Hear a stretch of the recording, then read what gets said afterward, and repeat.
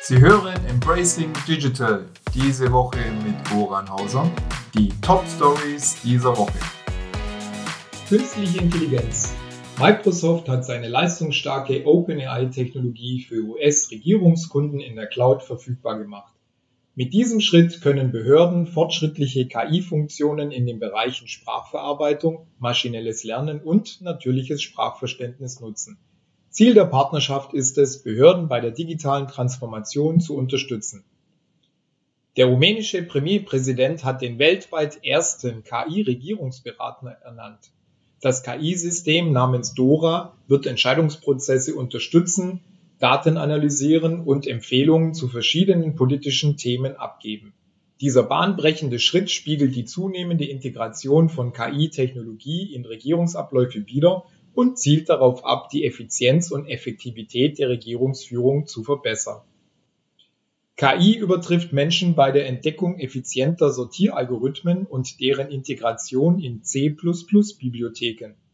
AlphaDev, ein Deep Reinforcement Learning Agent, übertraf menschliche Benchmarks, indem er das Problem als Spiel formulierte und CPU-Befehle auswählte, um optimale Algorithmen zu erstellen. Die Studie unterstreicht das Potenzial von KI bei der Optimierung von Algorithmen. Allgegenwärtiges Computing.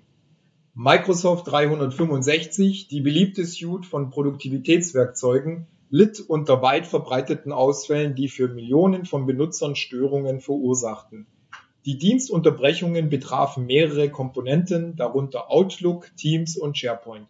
Microsoft räumte das Problem ein und erklärte, seine Ingenieure arbeiteten an einer Lösung.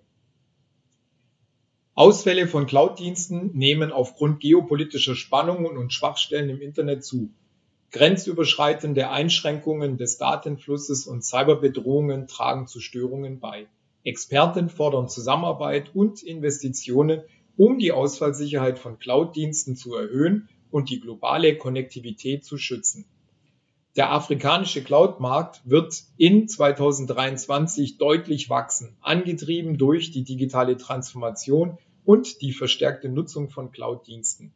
Verbesserte Internetverbindungen und die steigende Nachfrage nach Cloud-basierten Lösungen in verschiedenen Branchen tragen zur Expansion bei.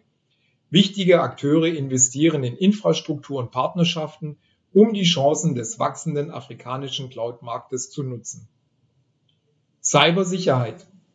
Um den Mangel an qualifizierten Cybersicherheitsexperten entgegenzuwirken, startet Accenture das kostenlose Programm Skills to Succeed in Cybersecurity, um 1 Million neue Bewerber für Cybersicherheitsjobs zu gewinnen.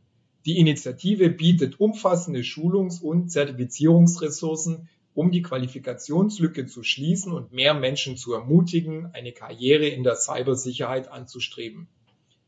Das Weiße Haus verlängert die Fristen für die Sicherheitsüberprüfung von Software und gibt klare Anweisungen zur Verbesserung der Cybersicherheitspraktiken heraus.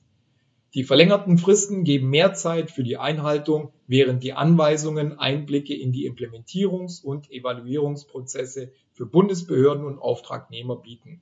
Sind unsere Anwendungen und Dienste derzeit unbemerkt angreifbar? Die nationale Cybersicherheitsstrategie fordert grundlegende Veränderungen bei der Sicherung kritischer Infrastruktur.